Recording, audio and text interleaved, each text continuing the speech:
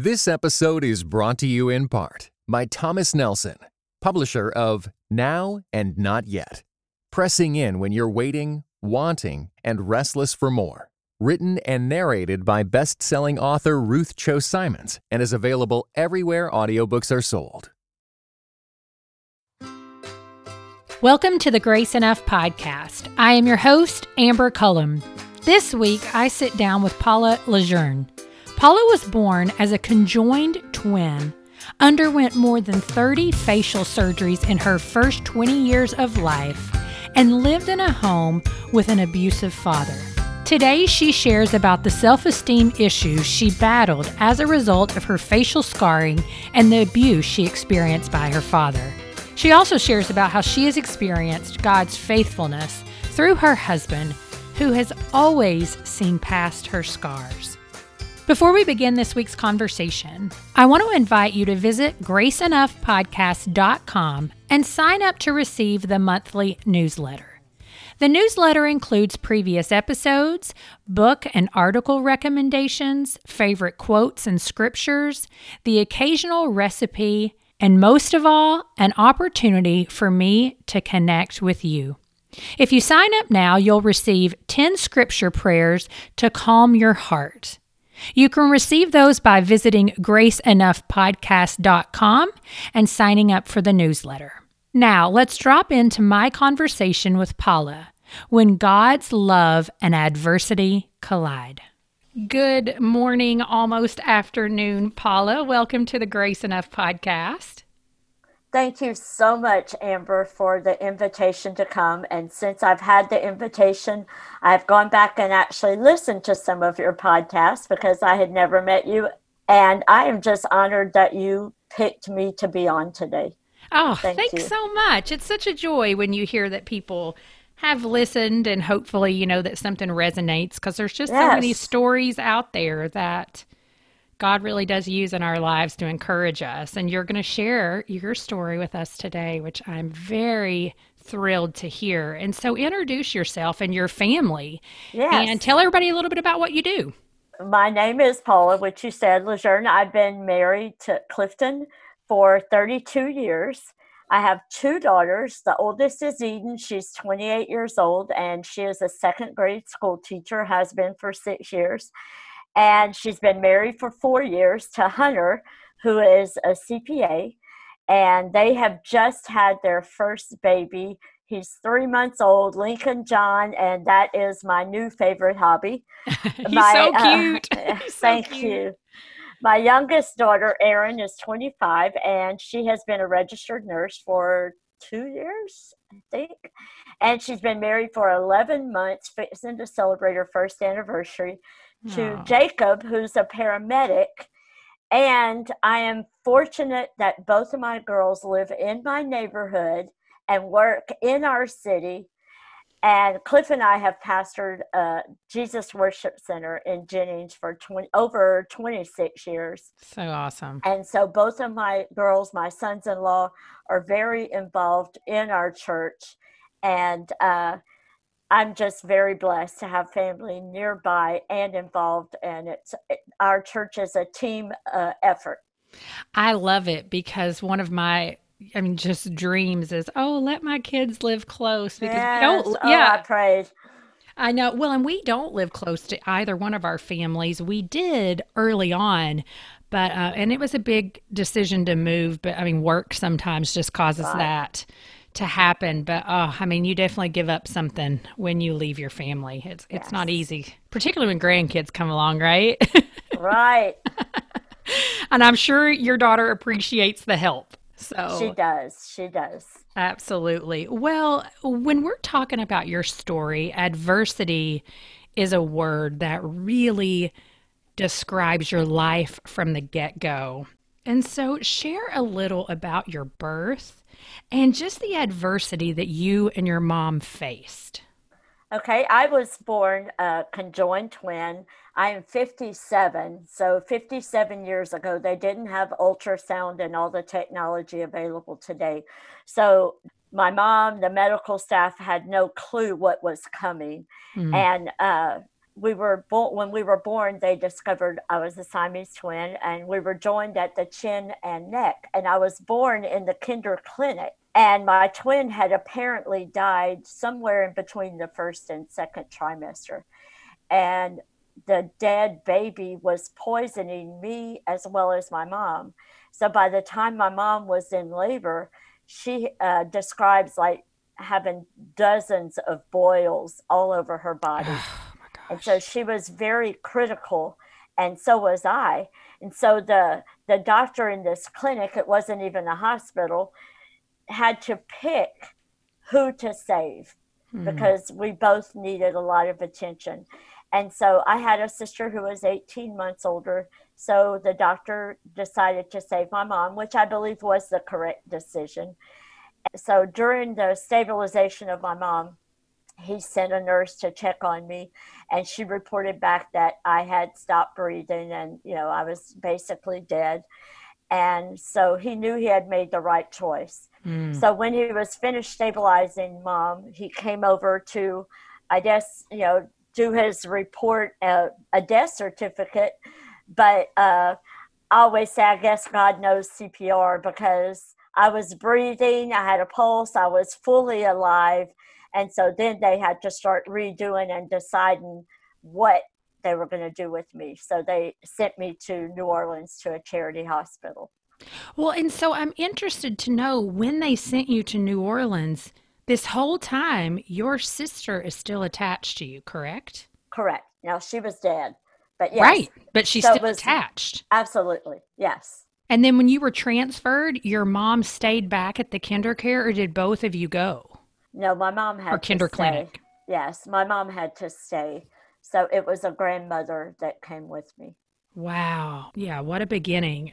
I mean, there's so many questions I could ask there, but I want to move on into a little bit of childhood. And with that, being medically fragile a lot of times comes to a childhood filled with a lot of surgeries and things like that. And so tell us a little bit about your childhood years. What were they like?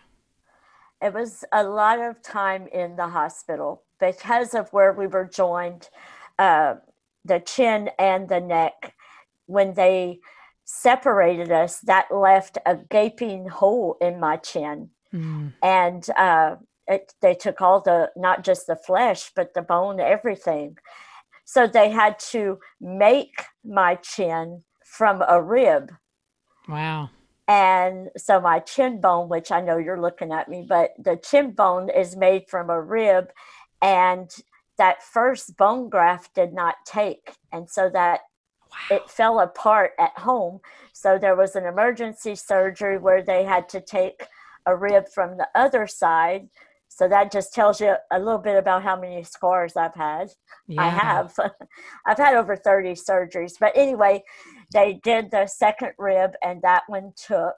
So they were just trying to get me functioning because until they could, I couldn't eat on my own. So I had a feeding tube directly in my stomach, Yeah. which creates another scar. And then they also realized that we shared tongues. I have both tongues, and that the doctor took and sewed down the middle. And because of having two tongues, which your tongue is a muscle, Yeah. they really felt like I would never be able to speak because you have to learn to Control use both. both muscles. I just say I have to watch what I say twice as much as everybody else. I love that. Well, and so some of those surgeries didn't happen until teenage years. And Right, so, because they had to be done as I grew. So once the emergency surgeries were done, then it was as I grew, which meant I was in school. So surgeries were done during Christmas break, summer. So a lot of my free time was spent in the hospital, which meant vacations, that we couldn't go on, and holidays where I was in the hospital while the rest of my family was at home. wow. And at Yeah. that time, children under 12 weren't allowed in the hospital. So my interaction with my siblings was waving through a hospital window. Well, and you said you have an older sister, but at that time, did you also have another sibling? Yes, I have a sister that's my 18 months. oldest, and then I have a sister 18 months younger. Oh, wow. Yeah. So that's really stressful. Yes, but I have a total of four sisters, not counting the one that died. Right, exactly. Well, so tell me, did you grow up in a Christian family? I grew up in a pastor's family, a pastoral family, but I would not describe it as a Christian family because I believe a Christian family should portray the fruit of the Spirit. Mm, And that was not shown a lot in our home. There were good times. I'm not going to, it was not all bad. right. But my father was a pastor. He actually had grew up in church, and he and my mom left the church whenever before I was born. In fact, my dad has told me, he's passed away now, but he told me several times he felt like I was a judgment for him for leaving the church, which add Oh, that up to the the other list of things that would cause low self-esteem. absolutely. But they started going to church again when I was 3, and then when I was 7, my dad became pastor at a small church here in Jennings, which my husband and I now pastor. But my dad was very abusive. He couldn't be abusive as much to me when I was younger because of the damage he could have done. But as I got older, just the meaner he got.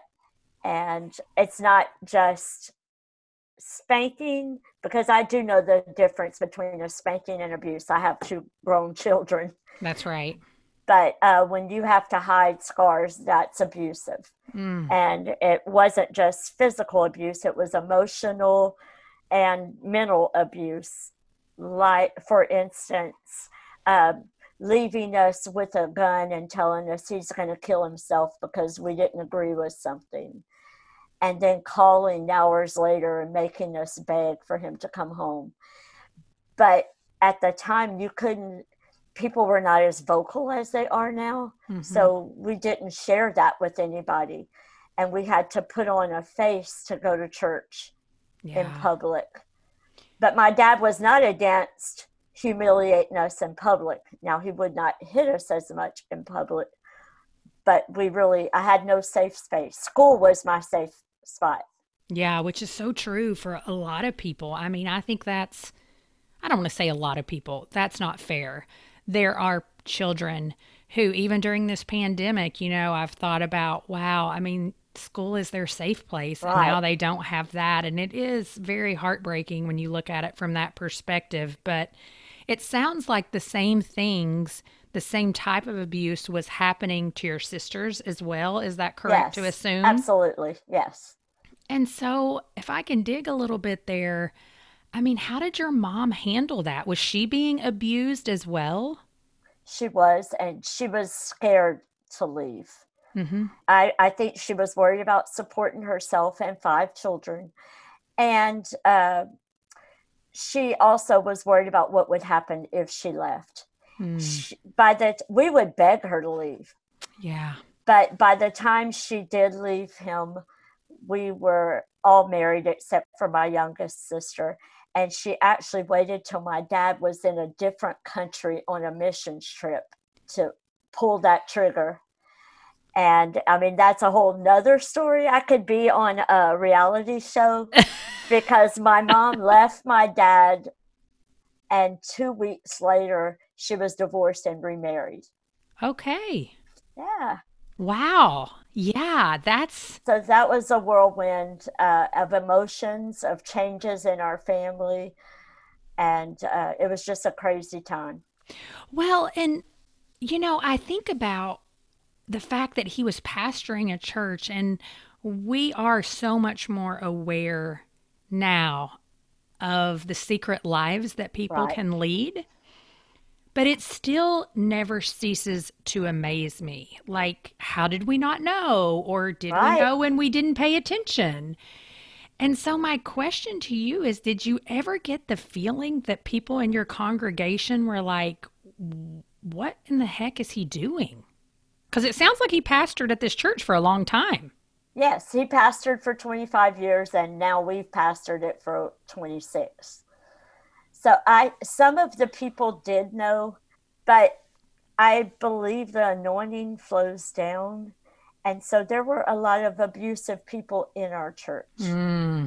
So when we became pastor, our church was running about 120, and my husband and I joke about getting it up to 50, but a lot of those people had to leave because there was a lot of immorality in leadership because my parents were immoral.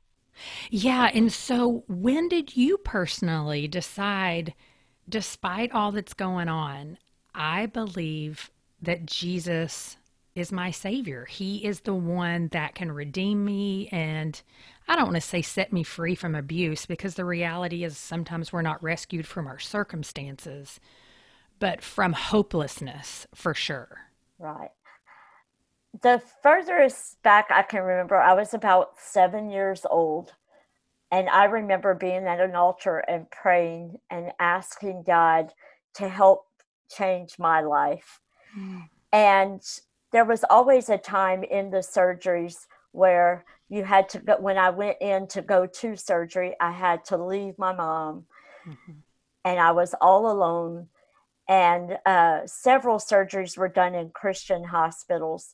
And so when they would wheel you in the pre-op room, there were scriptures taped to the ceiling.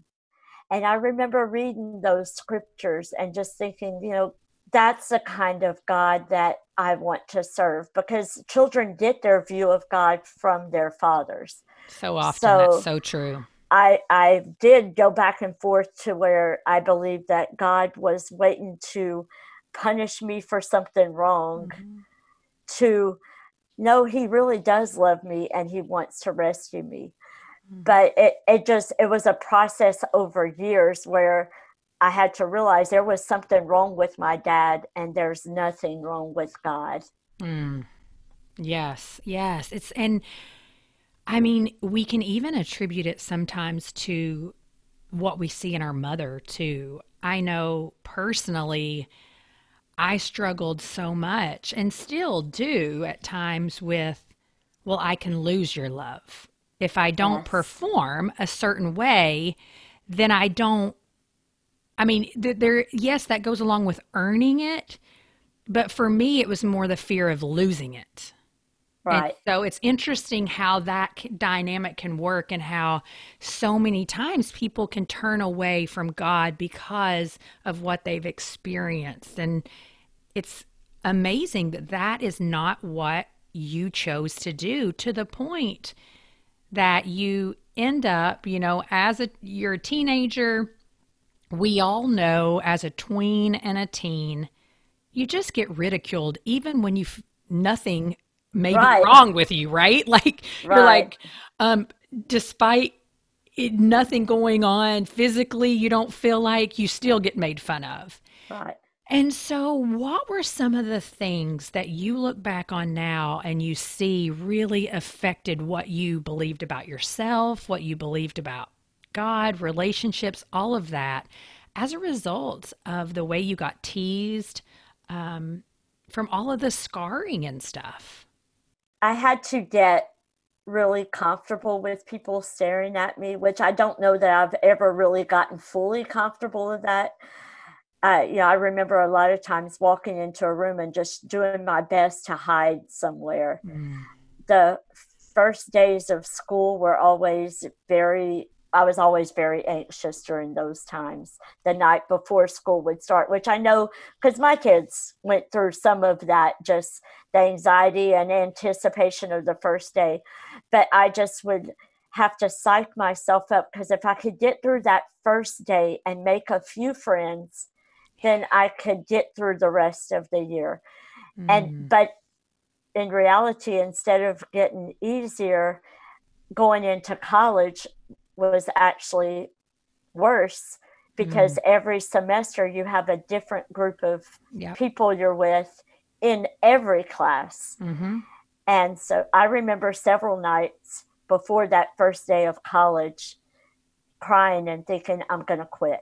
I'm not going to go through with this. But at that point, no one in my family had a degree. That was one of the things I realized. I can't change the scars, but I can change other things about myself.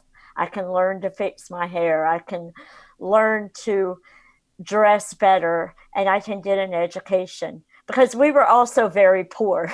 Oh, So yeah. people in the community would drop off bags of clothes to our house All because they growing felt, up. yes. Yeah. So I remember days getting up for school and digging through those trash bags, trying to find something to wear and putting it on and wearing it to school unironed. So that added to the kids teasing, because Right.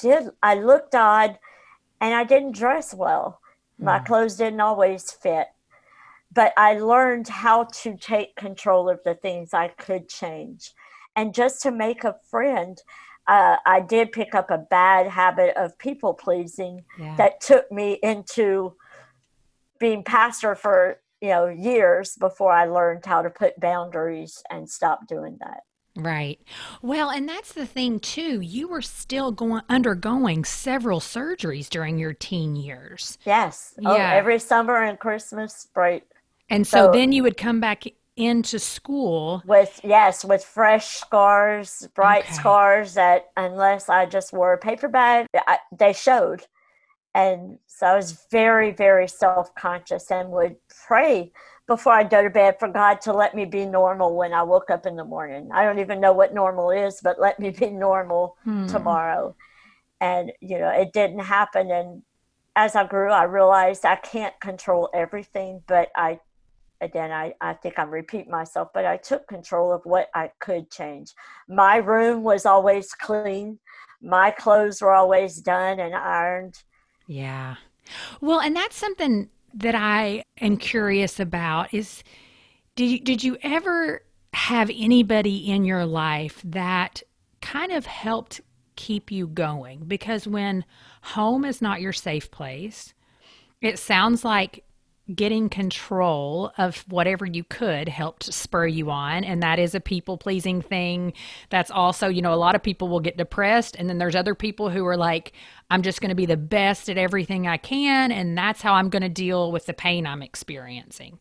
Did you ever have any mentors, or was there somebody at your church that kept you grounded in God? Or was it just that you kind of just pressed on? There was no one my mom was one that pushed me when I would tell her I was going to quit college because I Yeah. was So you were anxious. close with her, even though she Yes, was. yes. Even though she knew of the abuse and did nothing.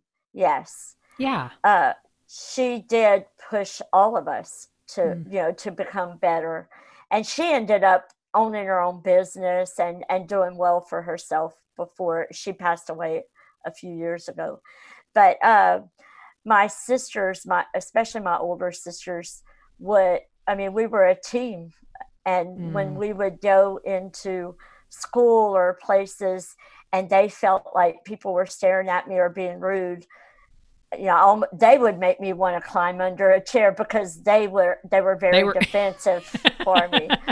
So I think all my life God put someone to be my ally, Right. but it was different people up until my husband.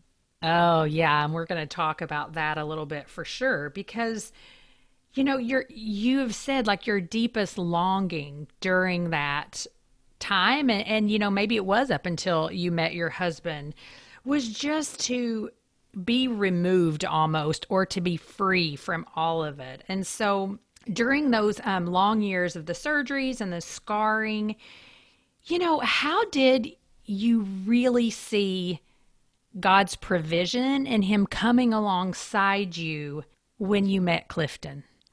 Well, my parents had given me permission to date when I was 15, and I really didn't think anyone would ask.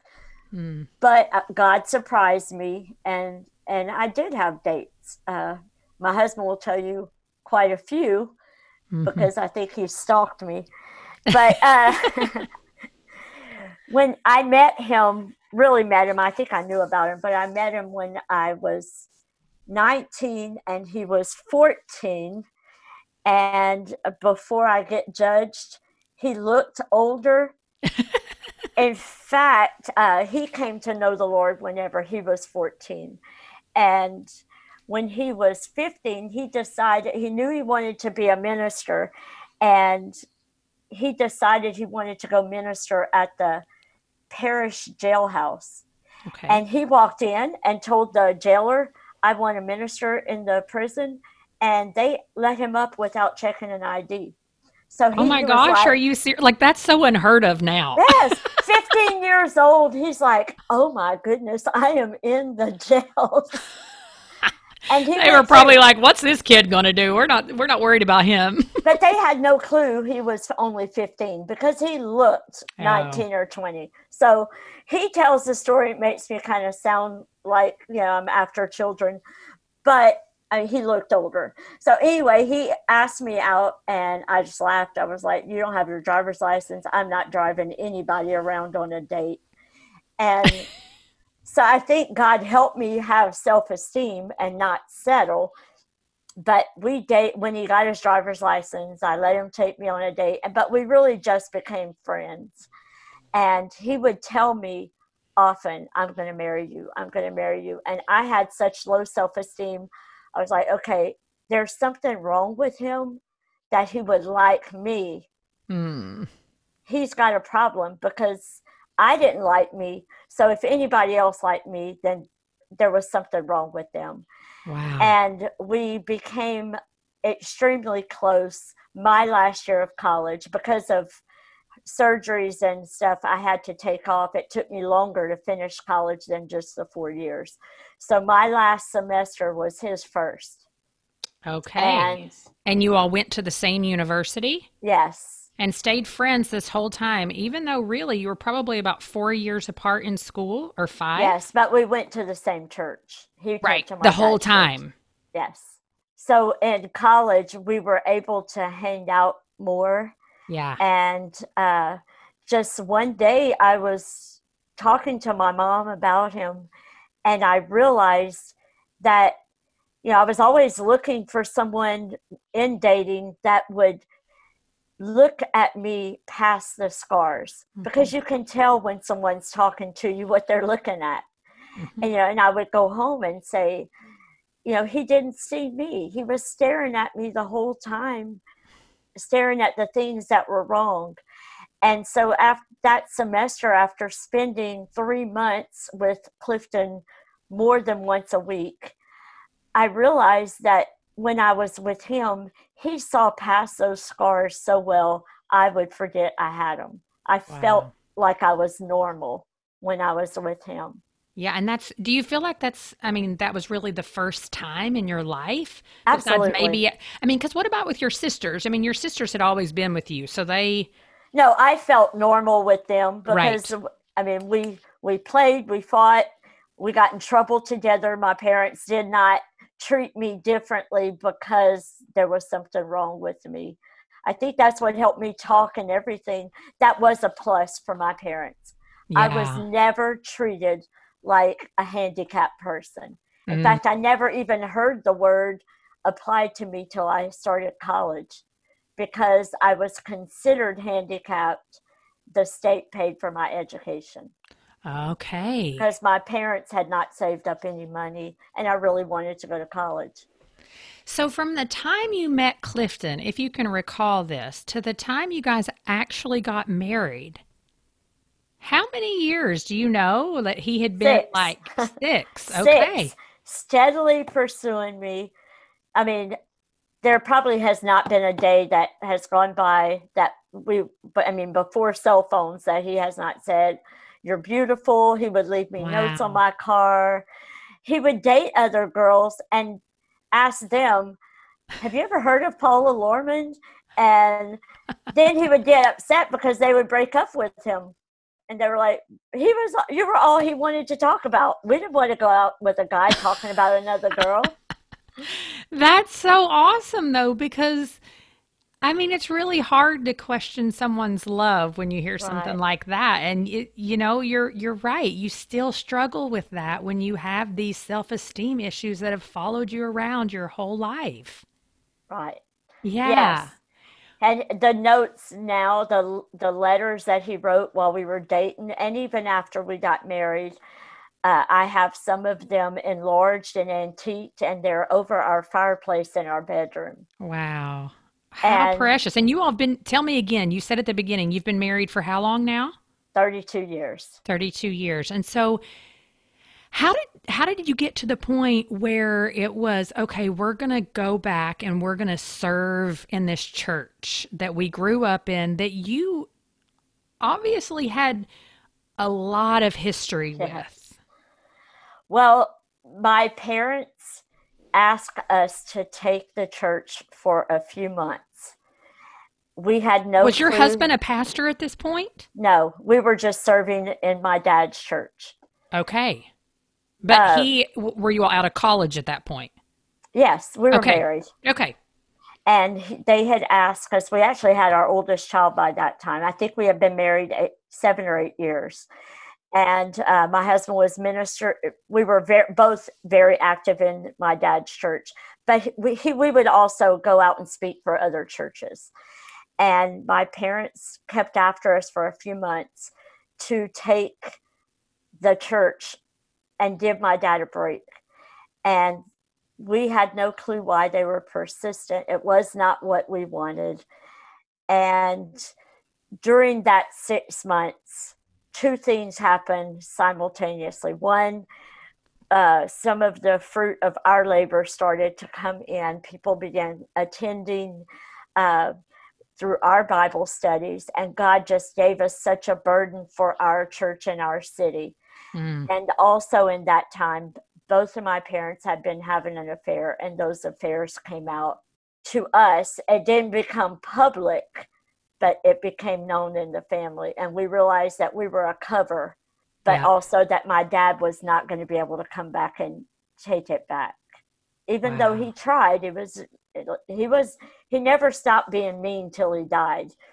There was just a lot of opposition from my dad after all this came out. But God, we knew we were called. We thought it was maybe just for the transition to the Right. next pastor. But 26 years later, we're still here. What do you think kept you serving in your dad's church as an adult, even though you knew that he was really a fraud? I think I was like my mom. I didn't know where else I would go. Mm.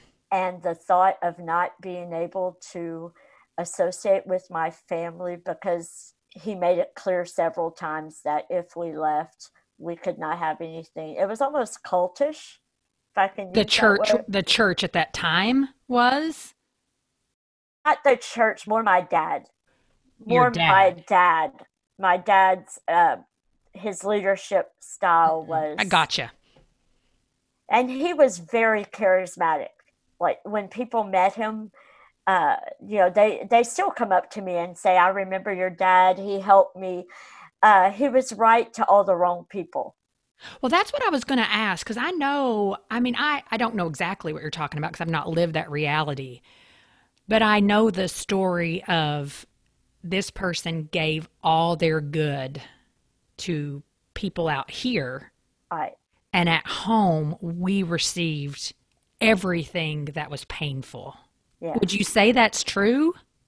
yes, Yeah. yes. Man. In fact, at his funeral, his best friends at the time that spoke, we didn't know who he was. Wow. That is We had never incredible. met him.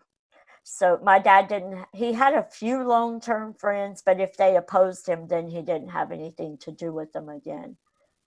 And so, what was it like taking over the church that you grew up in, but you also were growing up with the pastor, and then you slowly start seeing change and health, and people start being exposed? And I mean, now you're 26 years in, but what was it like those first 4 or 5 years?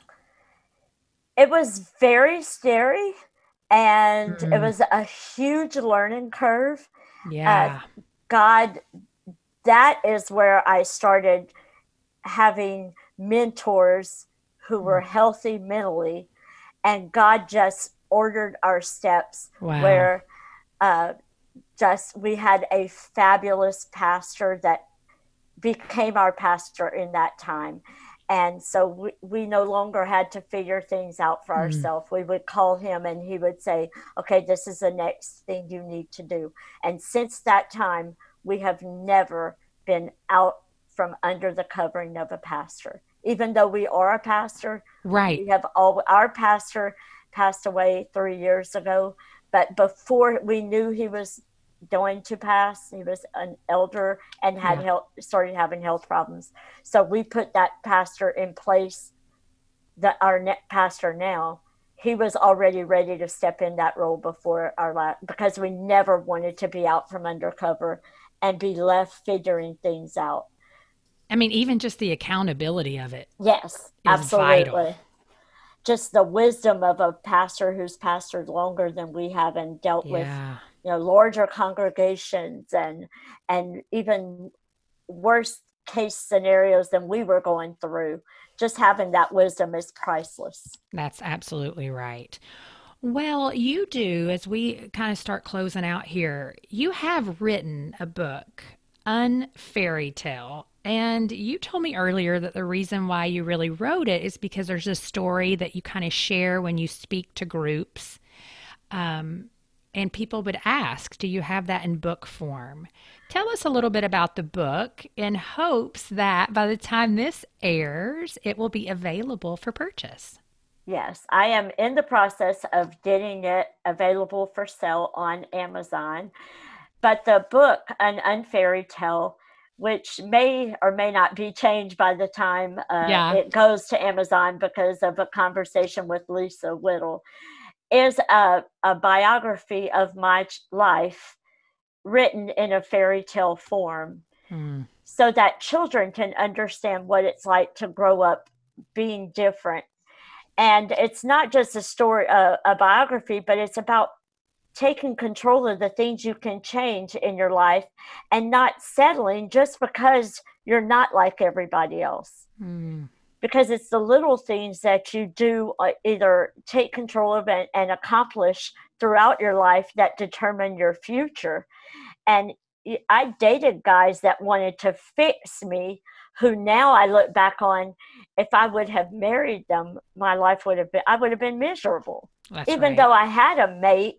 And God helped me, just my relationship with God helped me to make good choices. Even though I couldn't control a whole lot of my childhood and the things that were happening, I could control my reaction and what I did. So this really is an unfairy tale gone right. Yeah. Because it ends very well. Yeah. And God has blessed me with a phenomenal marriage. I have a marriage I've never seen. I have a family, my relationship with my kids, which because of how I grew up, my husband and I both tell people, if you want to know who we are, don't ask the community. Don't even ask the people in our church. Ask our kids. Wow. We want you to ask our kids. And that's bold, and it says a lot about your character that you would say that's what we want. Yes, we actually travel and do marriage seminars also. And there have been a few times where we've put our kids up on the platform and let the audience ask questions. Like, we're not scared. And we've had a pastor say, y'all are really brave to do that. But we just want to live a life from the inside out, that we don't have to hide things. Well, and that's the thing. I think about something like that, and let's say one of your kids did get up there and said something that kind of shocked you or surprised you. That authenticity is still what you want, right? Because if you don't know, you can't change. And if you're that afraid, it probably means the conversation needs to be had. Yes, absolutely. And so for the woman who may be walking through adversity right now and listening, how would you encourage her that her current circumstance does not have to be her future? just through 57 years of living, I would say this is what I had to do: ditch the victim mentality. I was a professional at throwing my own pity party. But victimization allows other people to be in control of your life. And because victims can only react. So I would tell that woman, take a long, hard look at your life and decide which things are in your ability to change and start working on those things. Because right choices eventually bring out right results. But doing the wrong thing will definitely lead you on the wrong path. And just the story of my life, that I couldn't change my scars, but I could change how I looked. Other than that, I could change my education. I could pray and ask God, as a last story, my dad, a year before Cliff and I began dating exclusively, he was angry with Clifton over something else, and he had told me if he caught me talking to Clifton, that he would throw me out of the house. I wouldn't have a home. And I knew if I lived on my own, I couldn't finish college. I didn't have a good job. And so I was just insistent on making it work. I was going to move out as soon as I graduated from college. Yeah. But so a year later, and you already know how abusive my dad was, Cliff and I started talking, and we wanted to date, and we knew we would end up getting married. And so, but I was submitted to my pastor because I knew that was right in the Word of God. And so I was 24 years old by this time. And so I told Clifton, I'm going to go ask my dad, who is my pastor, if I can date you. And if he blows up, which he did that on a daily basis, if he gets angry, then it's not God's will for us to be married. But if he says, yes, go ahead. So when I asked him, when I worked up the nerve and asked him, my dad just looked at me and smiled and said, absolutely, go ahead. Yes, you can date him. Wow. So I knew that this was God's will for my life. But God helped me in the midst of chaos, in the midst of living in a terrible situation, to make right choices and not to run from home just because it was a bad place. I made the best of it until I could get out. And I made a right decision in who I married. Wow. Wow, what a testimony, Paula. Well, if women or any listener wants to connect with you, just whether to be encouraged or questions or just follow along on your journey, where can they best do that? I'm on Instagram as Paula LeJeune. Paula, of course, is spelled the same. Last name, LeJeune. I'm on Facebook as same name. My email is tooemom, TOOEMOM @gmail.com. Awesome. Well, Paula, thank you so much for encouraging us and sharing your story today. Thank you so much for the invitation. It was nice meeting you. What resonated with you from Paula's story? One of the many things that resonated with me was her commitment to change the cycle of self-esteem struggles for her two daughters. Will you share it with me on Instagram at GraceEnoughPodcast_Amber? And don't forget to visit GraceEnoughPodcast.com and sign up for the monthly newsletter. Thank you for listening to the Grace Enough Podcast. Tune in next time.